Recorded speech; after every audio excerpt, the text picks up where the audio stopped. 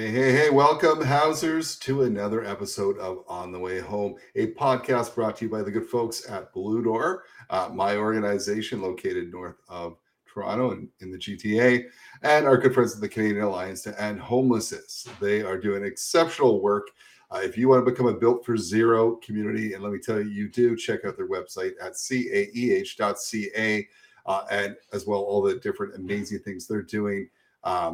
They quite often, when budgets, either provincial or federal, usually federal, are being brought forward, they rally around people and have different things. This time it was a housing prevention benefit that they're pushing hard on.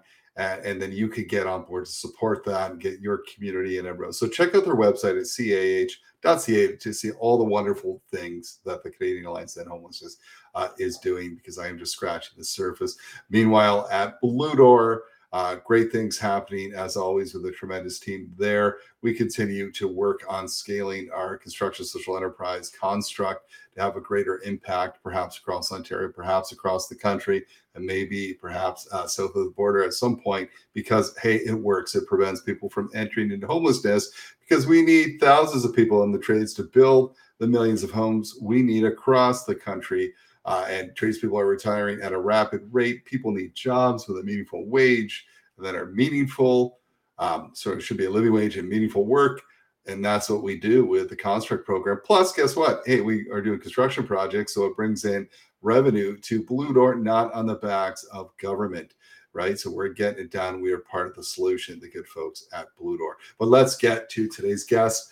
He has come on the podcast a couple times before, I believe. This time is his first time solo. And we're going to talk a little bit about the National Housing Strategy. This is a strategy that was the first ever by the federal government getting back into the housing game in 2017. It was exciting. It was launched with great enthusiasm. Everyone in the sector was super excited. Now it's 6 years later. Where is it at? Is it working? Does it need a reset? Our guest today, Jacob Gorenkoff, is going to talk a little bit about that, because he recently wrote an article saying it needs a reset. And we want to find out why he's saying that and what the suggestions are. Jake, welcome to the show. A member of the Bald community, Mike. You're getting there. You're getting there. There's still a little dusting on top, but good work on the beard. Thanks. Appreciate it. Jacob, welcome to the show. It's great to have you here. I love chatting with you about this stuff, and you're doing wonderful work at CHRA. The first question we always ask, and you're getting a couple opportunities to get it right, and that is, what does home mean to you? Thanks for the question, Mike. And it's a great one, honestly. I think oftentimes when we think about home, we think about four walls and a roof.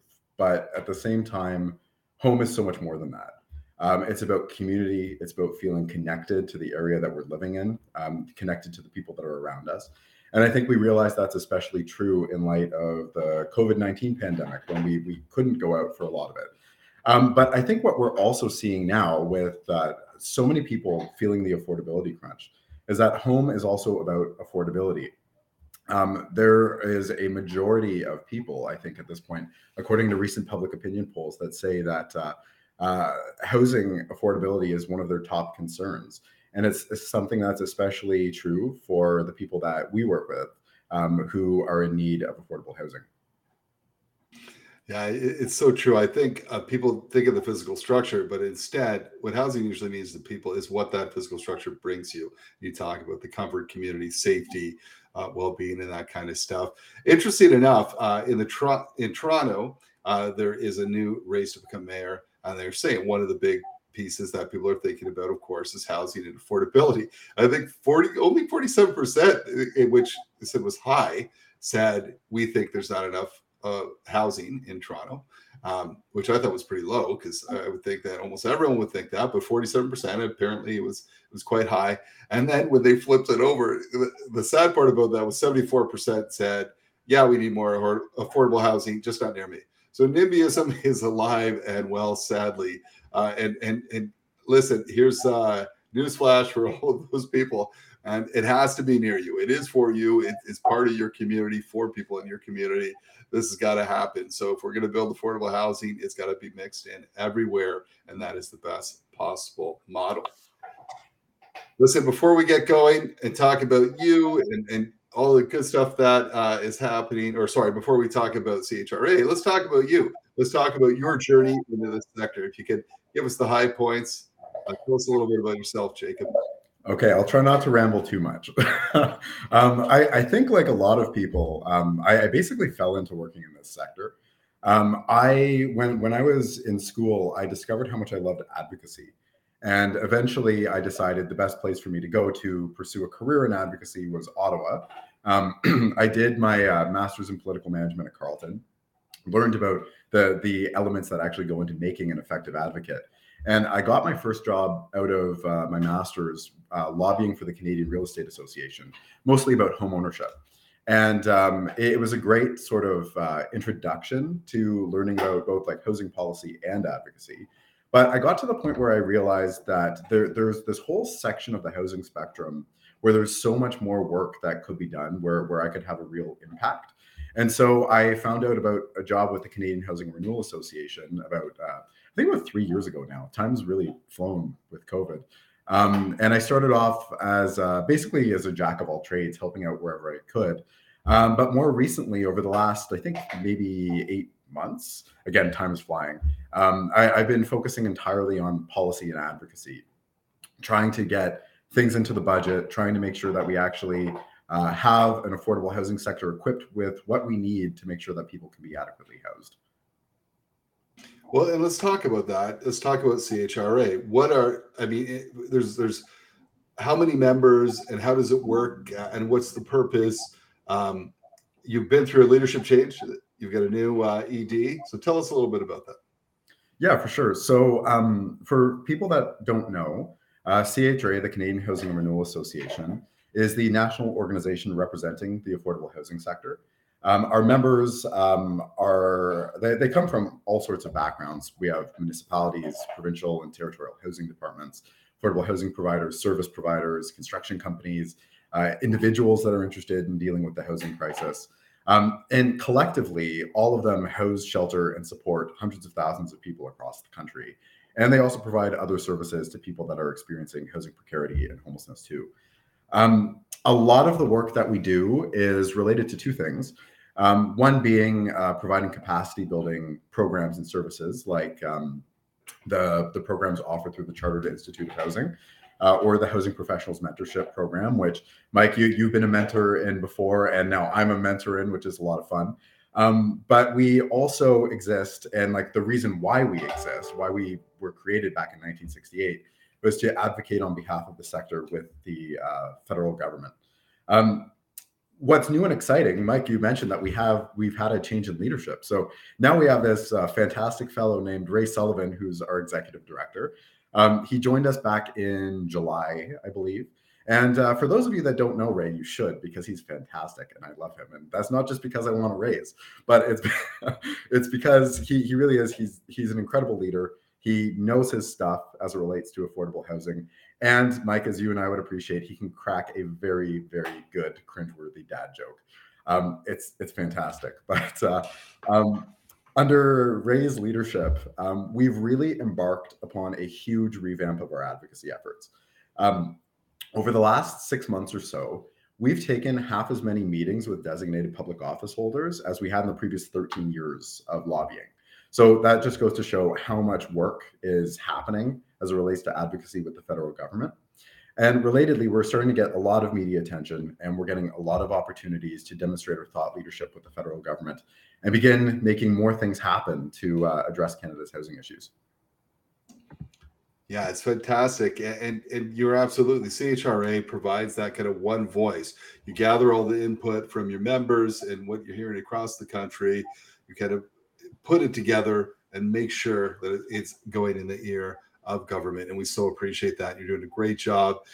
Just recently, as we record this, today is March 31st, as we record this, it won't come out on March 31st, but the budget this week, federal budget, was passed. You and I talked. Fairly disappointing on the housing end of things. Let's talk a little bit, if you're comfortable, like what we'd hoped for, what didn't happen. We know even with the Ontario budget that was passed, I think a week before, there was some housing news out of there or around the homelessness portfolio. They put millions more forward. Federally, not so much. What are your thoughts? Yeah, it's a good question. It was a very disappointing budget for housing. We were given signals that there would be a lot more in there for us. Obviously, like we were also told that it was a time of fiscal restraint and that we should measure or like temper our expectations. But um, two of the things that we advocated for very strongly. One being funding for an urban, rural, and northern Indigenous housing strategy to be delivered by an Indigenous-led housing center. We working off of the National Housing Council's recommendation that there needed to be $56 billion over 10 years to meet the needs of Indigenous peoples living in urban, rural, and northern areas off reserve. We were disappointed that we only got $4 billion over 7 years, and that funding is only going to begin to roll out in the next fiscal year. So it's kind of just, it's not reflective of the need. And that money, according to the budget backgrounder, is also going to be given to the Canada Mortgage and Housing Corporation instead of noting that it would be given to an Indigenous-led organization. So that's something that was disappointing that we want to make sure that we continue to follow up on. Another thing of great importance to us was related to an injection of additional funds in the National Housing Co-Investment Fund. The Co-Investment Fund is the flagship program to create affordable housing through the National Housing Strategy. And from working with CMHC and doing our own calculations, we determined that the program needed an injection of $4 billion per year in order to continue to create housing at the level that we saw before rising interest rates and inflation and construction costs going up. And instead of that, even though we were given signals that there would be something in there, not the full amount that we asked for, but something, we ended up being given a promise to repurpose funds from the repair stream of co-investment into the new construction stream, which isn't exactly the most sensible considering that CMHC reported that almost 40% of affordable housing units are in need of repair right now. So the fact that there is money in that pot just means that people can access that money. It's not because there's no need. Relatedly, we were also hoping for funding for a property acquisition program to basically support nonprofits, co-ops, and municipalities to compete in the private market and acquire existing rental properties so that they can ensure that they remain affordable in perpetuity. And related to all of that, we recognize that we're in a context right now where a lot has changed. Inflation has gone up, interest rates have gone up significantly over the last year, like really 9 months, and construction costs have gone up a lot. So a lot of national housing strategy programs that may have worked back in 2017 when the strategy was created don't necessarily work anymore. And we need a commitment to revisiting them so that we can continue to meet the needs of Canadians that need affordable housing. Construct, a social enterprise by Blue Door, provides high-quality residential and commercial construction and property services in the Greater Toronto Area. More than a business with a heart, Construct is a real solution to preventing and ending homelessness. Through its 8-week paid skills trades training program, complete with wraparound supports and on-the-job work experience, Construct lifts people out of poverty and into opportunity. To hire Construct for your next project or learn more about Construct's employment program, visit constructgta.ca. Yeah, it's you talk about shuffling money around at CMHC, who's a partner quite often in this podcast, but part of the challenge always even with new money coming in is access to it, right? And there are some pieces where the access is so tough to get at for pots of innovation money, say, or rent to own. It's not being spent. They're not getting projects coming forward because they just can't match up, right? But the need is definitely there. I've heard 15 to 1, 13 to 1. For every new build, we lose 15 to the private market, crumbling infrastructure, or 13 or 7. I mean, we're definitely losing more to crumbling infrastructure and privatization where they come in and buy up affordable housing is no longer affordable than to new builds. So it was disappointing, yet we push on and your work continues. And we're fortunate to have you leading some of that work and continuing to be the voice that will not just go away. Now, speaking of having a voice, you recently penned an article. I'm going to read it here. Canada's national housing strategy needs a reset. And that's what we want to talk about today in greater depth. Before diving in too far, and for those who don't know, can you just shape up give kind of broad strokes, so the national housing strategy's beginnings and the idea behind it? Yeah, absolutely. So the National Housing Strategy was created in 2017 out of a realization that Canada's housing supply of all types, especially affordable rental, wasn't keeping pace with demand. We were experiencing increasing incidents of homelessness and poor housing need that required major policy intervention from the federal government. And to credit the Liberals, who are currently still in government, they intervened in affordable housing policy after decades of relative inaction from both Liberals and Conservatives before them. So kudos to them. But today, the National Housing Strategy, which is $89 billion, or I should say valued at $89 billion, which is supposed to run until 2028, there are things that could be tweaked, could be revamped. And we want to work with them to make that happen. Yeah, let's talk about that. Even when they launched the National Housing Strategy, I remember, and tons of respect for Adam Vaughan, who was the driver behind that when he was the parliamentary secretary. A lot of it was kind of back end loaded, right? Like for the first few years, and it built on, and also it built on time when the Liberals may not be in power, right? If it goes to 2028, right now it seems that they may be able to hold on to that until 2025, pending their agreement with the NDP. But beyond that, we're unsure. But let's talk about the National Housing Strategy. I'd say some of the things that they could point to that have been semi-successful are really the Rapid Housing Initiative, where they've seen a lot of housing come out of that. And I think we're just on round 3 now. But the challenges since they've launched this have really grown. We've actually seen the number of people experiencing affordability issues and homelessness grow.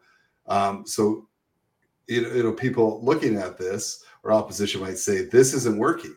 And you might tend to agree. What are some of the pieces you think are working well and that we could point to, say, let's build on this? And what are some of the pieces that absolutely need a kind of rethink? Yeah, you know what? Rather than starting with the things that I think are working well, I think we should talk about why things are moving so slowly. And like a lot of the time when we talk about creating housing in Canada, we talk about the delays that we experience. There are tons of them, right? When we think at the local level, we think about issues with zoning and permitting, but there are also bureaucratic hoops at the federal level too.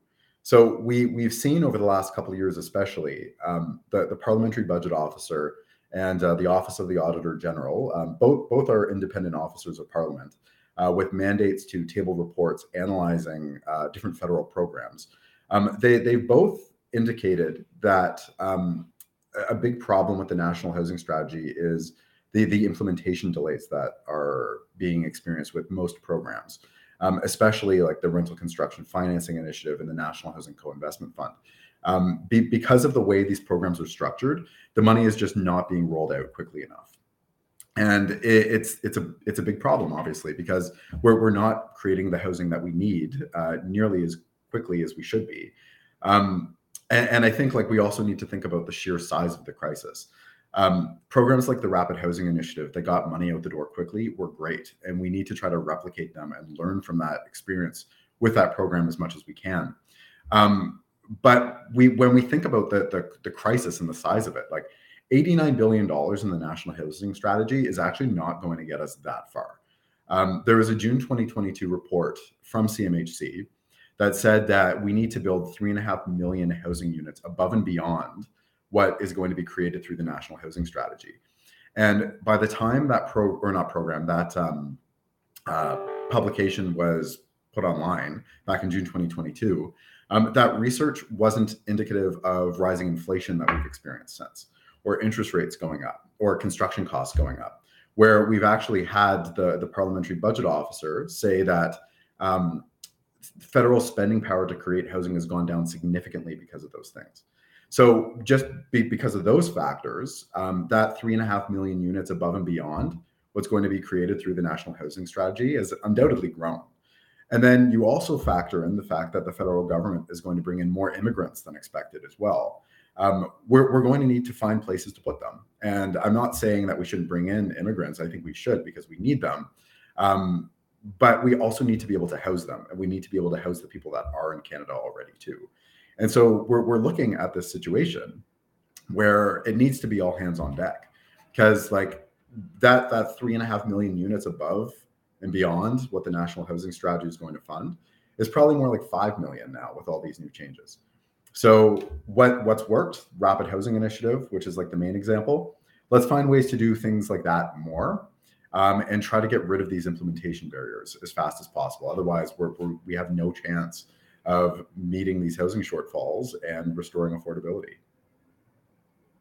Yeah, well put. I know even from Blue Door, we've been trying to work through a property that we have, and the co-investment just won't work. Not to have deeply affordable. And now let's remind people too that CMHC's definition, or federal government definition of affordable, I think it's 80% of mid-market rent, which is truly unaffordable to most of, at least our clients and many people, right? So when we look at like truly affordable, it's really hard. And what's happened with those rising co-investment, there'll be some grant money, but also there'll be some, they'll arrange a bit of a loan. And as you spoke to, rising interest rates, then those loan costs go up, construction costs go up. Instead of building 40 units, now maybe you can only do 25, and that might throw everything off. So it's really put us all into a tailspin. So if you were working with the government right now and they were saying, Jake, tell us what needs to happen to turn this around, what are some of the things that you would suggest to them with this reset? I think where I would start is with what's already there. And that's thinking about the flagship program to create affordable housing, which is the National Housing Co-Investment Fund. There have always been problems with it. Not to say that it was a bad program from the outset, but like anything, it could have been improved long ago, and they've tried to do that. In the last couple of years alone, there have been literally hundreds of tweaks to that program to try to make it more user-friendly so that the funds were easier to access. Has that been the case? I'm not sure. I've never actually had to navigate the program. I'm just aware of, the broad strokes and the macro level policy and advocacy around it. But with co-investment too, if we're thinking about this changing context, the original intent of the program, which was to renew or create affordable housing, to reduce homelessness and core housing need, it was designed at a time of historically low interest rates back in 2017. But now we need to acknowledge that the economic context has shifted considerably. We've been through a global pandemic. Like we were talking about, inflation, interest rates, construction costs, they've all gone up. And we need to change to adapt to that context. And Mike, we've talked about this before, and I know like you've experienced similar things or you've experienced this with Blue Door.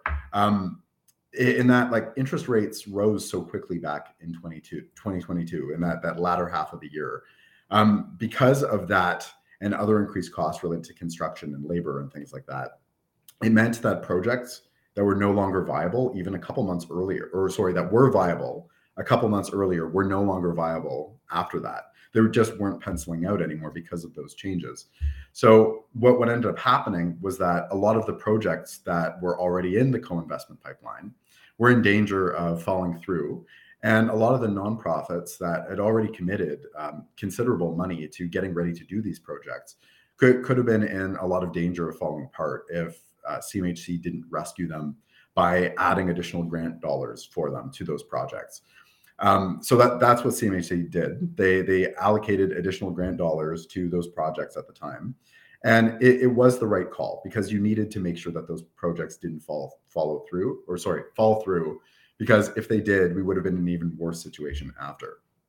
But the consequence of that is that the co-investment fund's grant budget has been significantly diminished. And we have to keep in mind that it's 2023, like we're at the end of the first quarter of 2023, and the National Housing Strategy is supposed to last until 2028. So we have 5 years and 5 years to go, and the grant budget is largely diminished.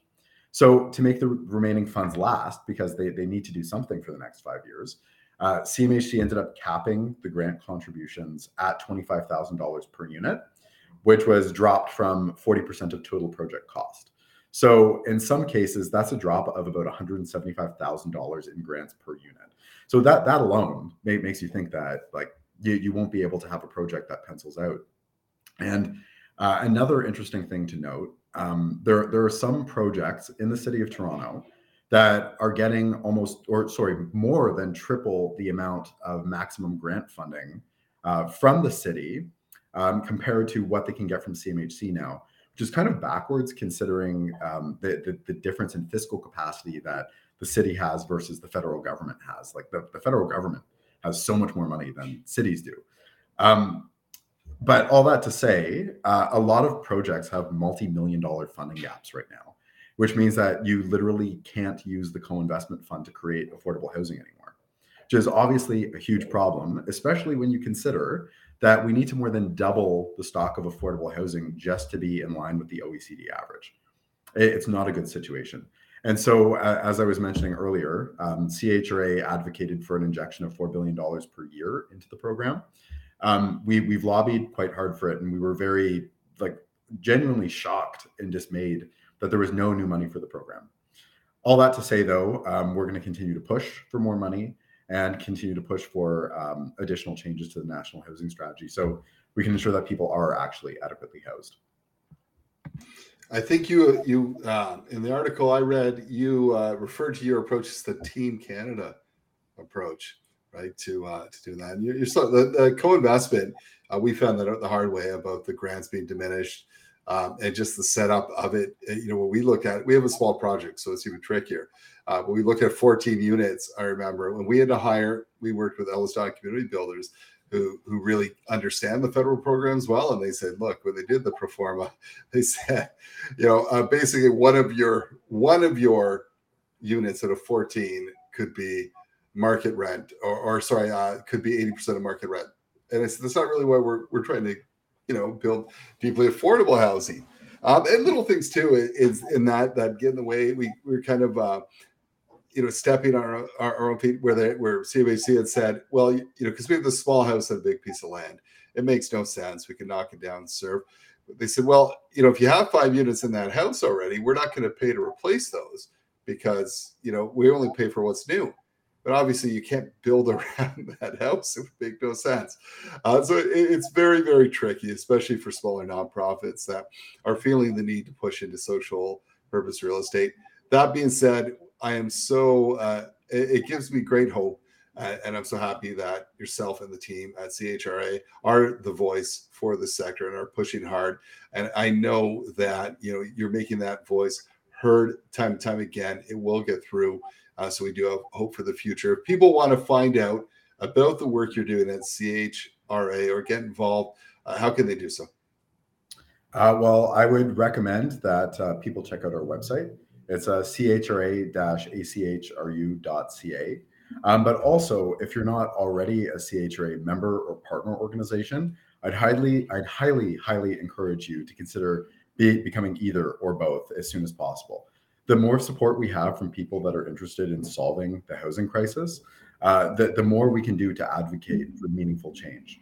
I would also suggest that you consider joining us in beautiful Winnipeg next month for our annual conference, happening from April 17th to 20th, and details are available on the CHRA website. Yeah, I will be there. I'm bringing my housing hat.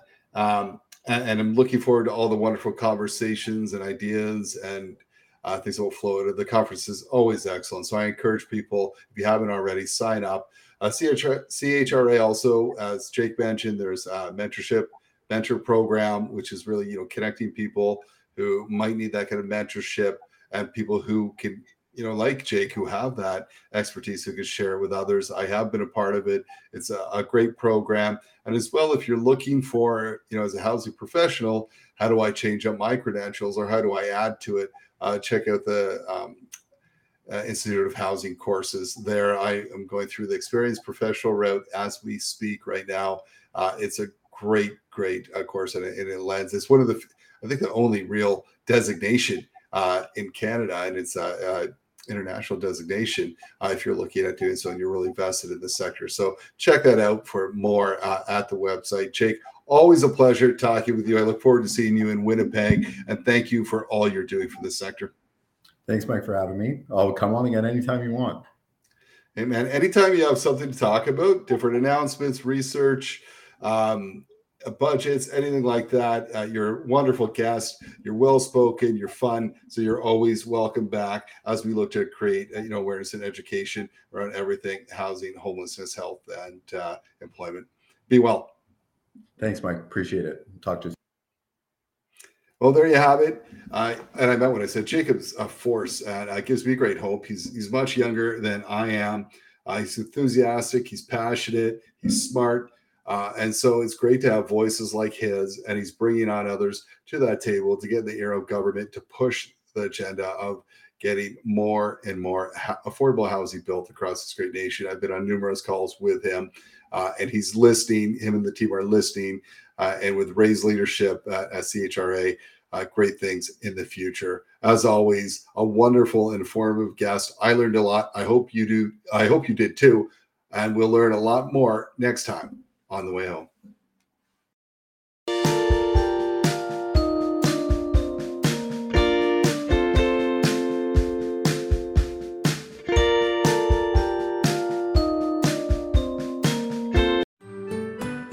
I'm Andrea Askowitz. And I'm Allison Langer. And we are the hosts of Writing Class Radio, a podcast, but we are so much more. We have writing classes. So if you are looking for live online classes where you can join a community, write to a prompt, get feedback, and get better, check out all our classes at writingclassradio.com. And listen to our podcast wherever you get your podcasts and at writingclassradio.com.